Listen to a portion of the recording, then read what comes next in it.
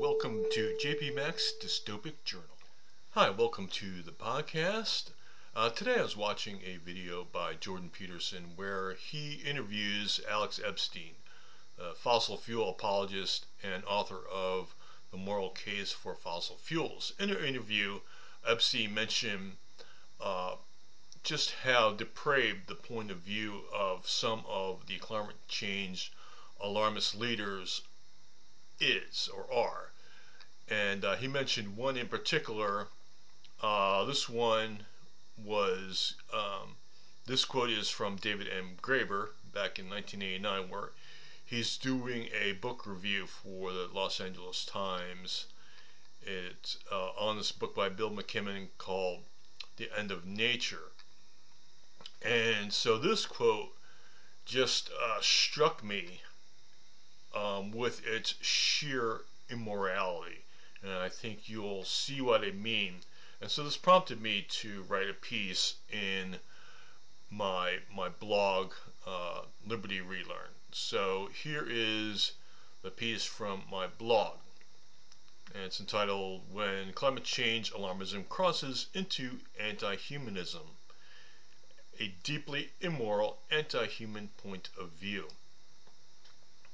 Climate alarmism is bad enough, but some thought leaders who drive it, who are its philosophical torchbearers, have an even more troubling view of humanity than that far exceeds the usual misanthropy that you might expect from its proponents. This quote comes from a review of The End of Nature by Bill McKibben, published in the Los Angeles Times, written by David M. Graeber in 1989. It reflects a deeply immoral philosophy. Here's the quote. "That makes what is happening no less tragic for those of us who value wilderness for its own sake, not for what value it confers upon mankind. I, for one, cannot wish upon either my children or the rest of Earth's biota a tame planet, a human-managed planet, be it monstrous or, however unlikely, benign. McKibben is a biocentrist, and so am I. Human happiness and certainly human vicinity are not as important as a wild and healthy planet. I know social scientists who remind me that people are part of nature, but it isn't true. Somewhere along the line, about 1 billion years ago, maybe half that, we quit the contract and became a cancer. We have become a plague upon ourselves and upon the earth." And that is David M. Graeber in his article, Mother Nature as a Hothouse Flower, The End of Nature by Bill McKibben. This again is a deeply immoral outlook on life. Sadly, it is shared by a great many of people. Morality in general terms can be thought of to be comprised of two twin values or pillars. The first, how much an action serves life, and second, how much an action allows for free will among humans. Both values are equal and mutually reinforcing. The worldview expressed in the quote is an affront to the first pillar of morality, the life pillar. The casual disregard for billions of human lives when he writes, "We are not interested in the utility of a particular species or free-flowing river or ecosystem to mankind. They have intrinsic value, more value to me than another human body or 1 billion of them," is shocking. Even the most generous interpretation of this quote, that the 1 billion human lives that have less value than the ecological purity of a piece of geography are notional lives not yet established, would still be odious. He calls himself a biocentrist. He would claim to be deeply invested in the life pillar, except he values no human life if it is advanced past the point of aboriginal. He speaks of valuing wilderness, quote, "for its own sake, not for what value it confers upon mankind."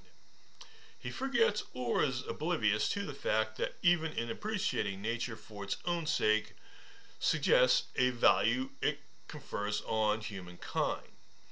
The ability to appreciate something for its own sake or for any sake is an ability possessed by mankind alone, so far as we know. One might put this riddle to him and McKibben. If a tree falls in the woods and there are no living beings with sentience enough to value it for its own sake, does it have any true value? Graeber's notion is also moral with regards to the free will pillar. He despises that which makes humans humans, referring again to his quote, human happiness and certainly human profundity are not as important as a wild and healthy planet. I know a social scientist who remind me that people are part of nature, but it isn't true. Somewhere along the line, about 1 billion years ago, maybe a half billion, we quit the contract and became a cancer. We have become a plague upon ourselves and upon the earth. End quote. So, what is it that happened a half billion to 1 billion years ago that is, in his mind, that Graeber believes constitutes mankind quitting the contract? Only mankind evolving to the point that it can meaningfully and deliberately enact its free will. That's all. As soon as we are able to express our free will, that apparently is when we broke the contract with life and became a cancer. Our possession of agency is that which not only separates us from the animals, which is that what Graeber and his ilk have a problem with, but also makes us in God's image. Logically, if there is a creator, then he would have a beef with him also. That, if true, would bespeak a tremendous arrogance and hubris on his part. The problem for those possessing greater moral clarity, more regard for human life, is that there are enough people that hold the same nihilistic view who are in control of things like our industry, economy, and governments to do real damage to real human beings. Not notional human beings yet to be born, but living, breathing human beings alive right now. These people created a system by which a country like Sri Lanka could be convinced to commit self-destructive behavior. The resulting poverty and hunger finally drove the people to overthrow their government. Similar people running the Netherlands have decided there are too many farms in their country using farming methods that are too effective. Global organizations and the boardrooms of many a powerful corporation are populated with people holding such dim views of humanity. Imagine if the CEO of a bank with global reach held such anti-human views. Imagine the head of state of whatever country you're a citizen of holding the view that there are just too many humans on the planet. What sort of disastrous policies might they prepare to enact? The unfortunate truth is we don't have to imagine. Economic, agricultural, and energy policy are all being shaped by people who share the view that humankind is a cancer upon the earth. God and sane human beings save us from such people. Amen. And so, like I said earlier, when I heard Alex Epstein mention this quote and Peterson recite this quote, I was struck by the sheer immorality of it. Now, like I say in my article, morality, generally speaking, is comprised of two pillars, if you will. The first pillar is the life pillar. Obviously, without life, you cannot have, nothing follows. for there to be any morality. And the second pillar is with regards to human beings, an action or any action and its ability to allow for human free will, or an action that denies it uh, uh, free will. And so immorality would be comprised of either or both actions that either destroy life, inherently destroy life, or inherently limit or vastly truncate human free will, the ability for other human beings to apply reason and problem solve and work out their own values and their own priorities and act on behalf of their own self-interest. And so you have these two forces at work that combine to create what we would call morality. And as you can see, this quote, this person, this Graeber person, and also apparently shares this view with Bill McKibben, who wrote that book that was mentioned. They have this deeply nihilistic and deeply anti-human outlook on life. And also, as I mentioned, sadly, it's not uncommon. For instance, can you imagine how many people within the World Economic Forum or the World Bank or any other number of global entities, particularly left-leaning global entities, where the members share this basic point of view that man, far from being the cure, is actually the cancer, and they believe that the planet would be better off without it, without man. Now, the question of better off for whom, they can't answer, because, as I mentioned, the value of our resources is only that which mankind places upon it. Okay, you have other animals that are living in nature. They can identify the nature of a rock or a tree or a piece of grass, and they can understand that to be food or be a danger. Some other wild animal, some predator might be a danger. They might see water and understand that they can drink it, and that too much sunlight is bad for them, not enough is bad for them, and the shade is good for getting out of the sun, and the water, if you can swim, is good for cooling off. Okay, so the animals can recognize their environments in such basic terms, but they don't have what we would call really an appreciation for those things. They understand that they exist, and they understand that their purpose with regards to their survival, but they have no really intrinsic appreciation for it. Probably, most likely, the coyote baying at the moon isn't profoundly moved by the beauty of the moon. They are just enacting a visceral reaction caused by it. And so too the other creatures. They have a fundamental understanding of the world around them, but that doesn't mean they have an appreciation for it.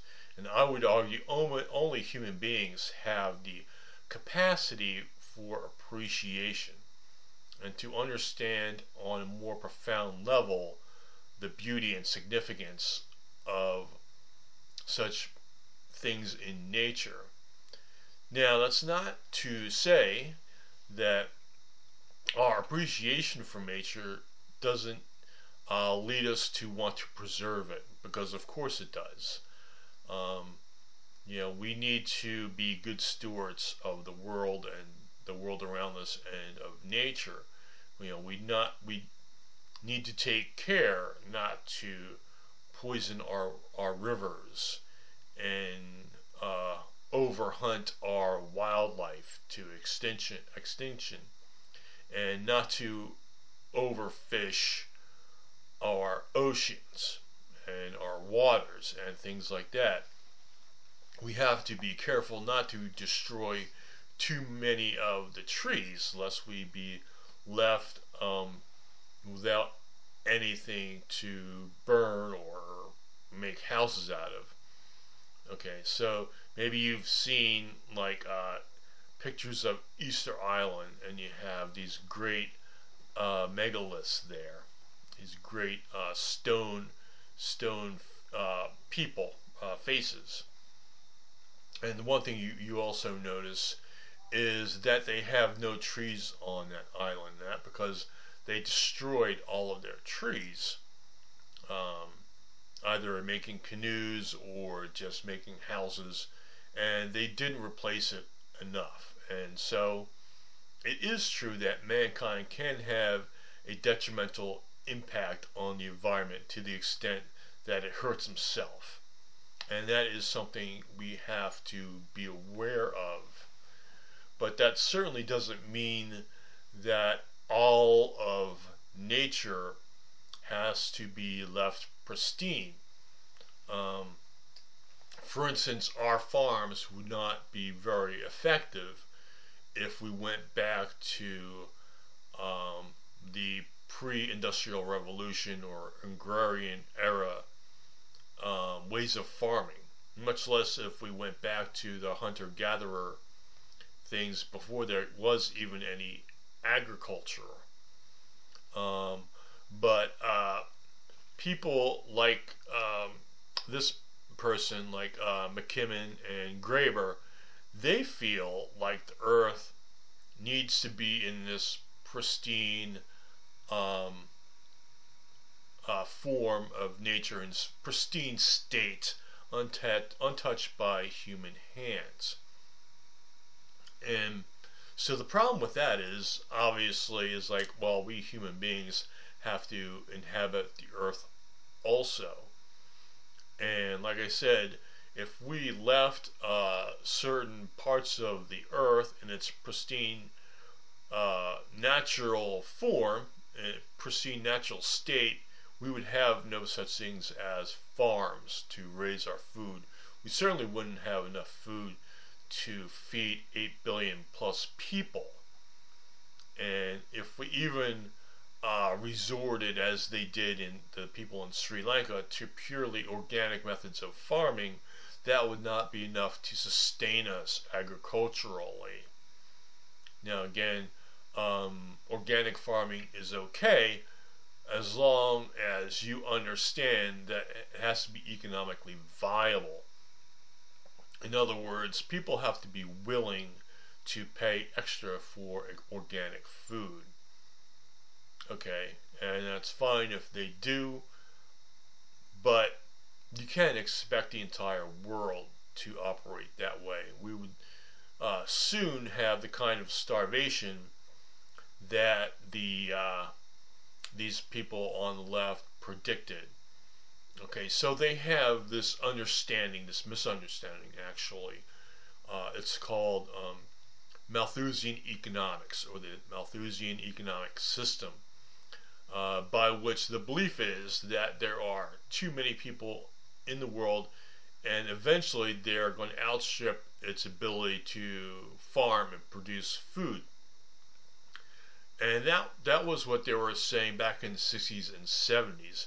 That never came to pass. They thought in the 1980s we basically have mass starvation, and that never came to pass. In fact, there are less people with food insecurity now than there were back in the 60s, where this notion was first made popular.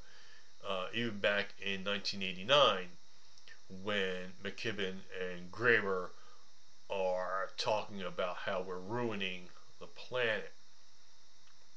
And what people like that don't understand is the human capacity to problem solve. They assume that whatever level of technology we're at now, in this case it would have been the 1980s or 70s, or you understand, that would never advance. And luckily for us, we are pretty clever animals, and we are able to reason out and learn how to advance our agricultural technology and increase our agricultural output to the point where this planet can sustain 8 billion people, where at one point it was thought that we would start running out of food right around 5 or 6 billion people, or maybe even before that. And so these people underestimate the human capacity to adapt and overcome their challenges in the world. And that also extends to the area also of climate change, where they're talking about the sea level rises. And they don't understand that human beings have this ability to adapt, as I mentioned, to overcome. Like if the sea level rises, people just don't sit there and drown and say, oh well, I guess we're just going to have to drown now. No, they build things like levees and dikes and dams, things like particularly you see in the Netherlands. Most of the Netherlands is below sea level. Most of Amsterdam, I think virtually all of Amsterdam, I believe, is under sea level. And hundreds of years ago, they came up with systems of levees and dikes that they have pretty much now, where they're prepared for not just a 100-year flood, but 1,000-year flood. That's what they pride themselves in their land development in the Netherlands. And also you have all sorts of cultures, even going back to ancient China and South America, where they're dealing with problems of land, where they're building terraces of farms on mountains in order to create more arable farmland. And of course we've long had the technology to control, again, the sea level, the rise of sea level. And you have cities like Venice that have been coping with the fact of being below sea level for hundreds of years now, and somehow there is still a Venice, right? Despite the fact that a lot of it is below sea level. They've just replaced their roads with waterways, and their vehicles are, to get around Vienna, you now have gondolas or water taxis. And there are other countries that have similar systems, where basically the primary way of getting around is by water taxi or by boat. And so what the Malthusians believe, what they do, and what people like these climate change alarmists do chronically, is they sell short humankind's ability to adapt, improvise, and overcome in order to solve the problems that Mother Nature throws at it. If an area is too cold, we're able to create heat. We're able to create heaters and stoves and things like that, so that we don't have to freeze during the cold weather months, and we don't have to migrate to warmer climates as pre-agrarian societies once did.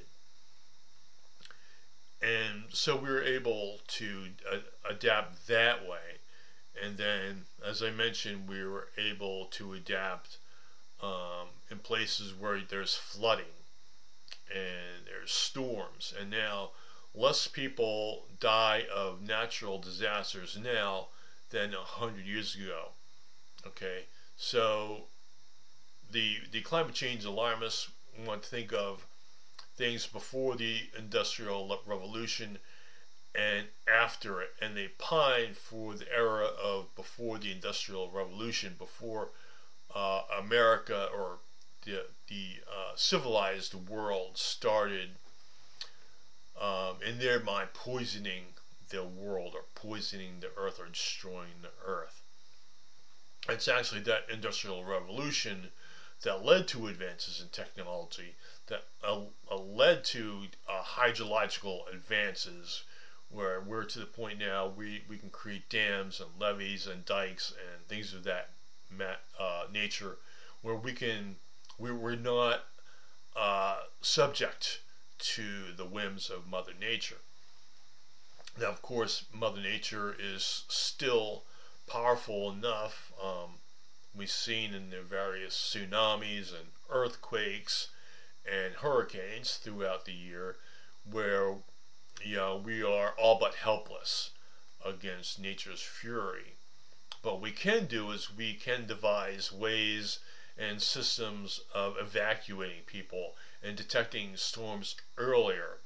These are all things that we have, our weather radar and our satellites and things like that helps us track storms and predict their landfall, sometimes even days in advance, if not hours, at least,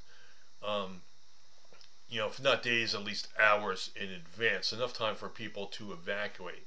And how many, probably tens of or even hundreds of thousands, maybe even millions of people throughout the world have been saved through such advances that were only made possible through the technological revolution, through the industrial revolution, and then the space age, and now the communication age and beyond.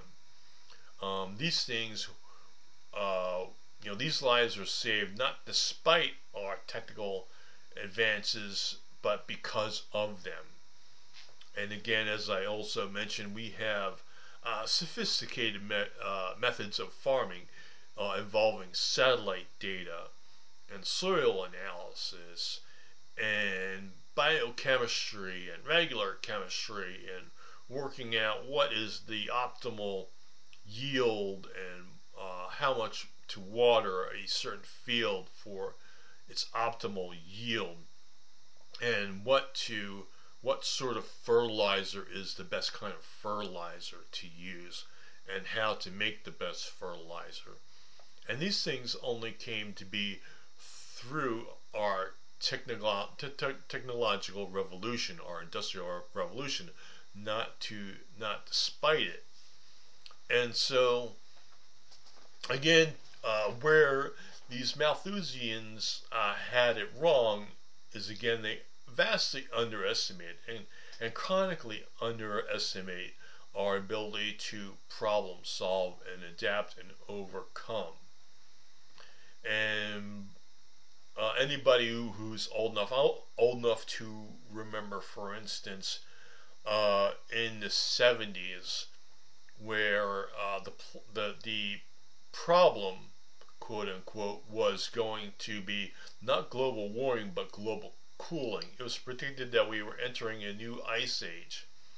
And in fact, the one thing that could forestall the ice age, at least temporarily, was our use of greenhouse gases. And that the greenhouse gases might save us from the ice age for a number of years. And of course, that alarmism went out, or went all through most of the 70s, and then you had Al Gore make all these predictions. There would be no more Arctic ice after a certain time, and that was like 15 years ago.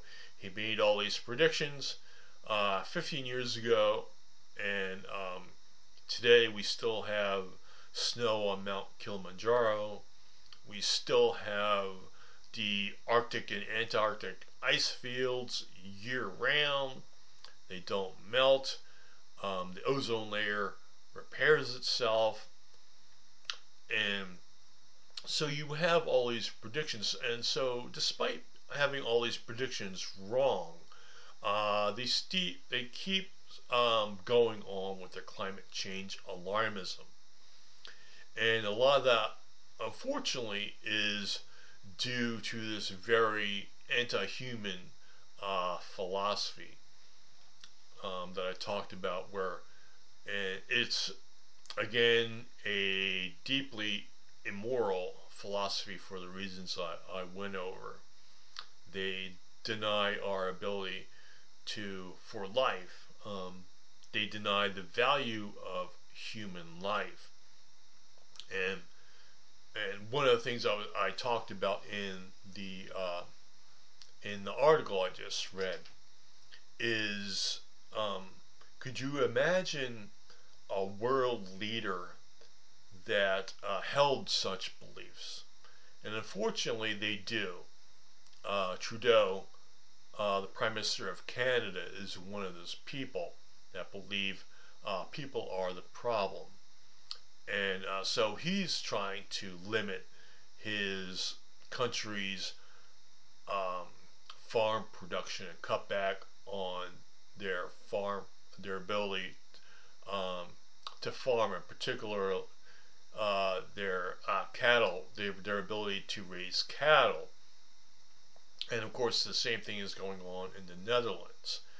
And then you have in most of Europe, particularly in Germany, they're rethinking their commitment to alternative fuels or alternative energy sources like wind and solar. Because if the wind doesn't blow and the sun isn't shining, then you don't have the kind of reliable energy that you need. And so the theory is that, of course, what the climate change alarmists or climate change proponents would tell you is that, oh, well, now we just have batteries, and that the batteries can save the energy, and so the sun doesn't need to be shining 24 hours a day. But still, again, it works in theory, but in practice, I'm here to tell you that fossil fuels still make up the difference. And when wind and solar is not enough, particularly in the winter, you had last year, or I think maybe earlier this year, a really long freezing spell in Texas, and a lot of the windmills froze up, and they were generating no energy for that period. And of course, being winter, of course, you have less and less sunlight during the day, because you're dealing, of course, with less daylight hours, less hours of daylight and day during the winter in the northern hemisphere. And so you have these two problems where you can't get enough solar because you have the shortened days, and you don't have enough wind because the cold weather is freezing up the turbines, and now you're not producing enough energy to meet the demands of your people. And you can also see right now we're about a week away. We're less than a week away from the beginning of winter, and I'm sure it's already starting to get cold in parts of Europe. What are they going to do when it gets really cold? And so now we have this experiment to see just with how little natural gas and oil countries can survive on, okay, during the winter. And what if it's a harsh winter in, say, Germany or the Netherlands? What are they going to do? So I just wanted to bring this up because it crosses over. It's more than just bad politics. Some of it actually gets to quite destructive ideas when they're implemented, and people's lives may be at stake.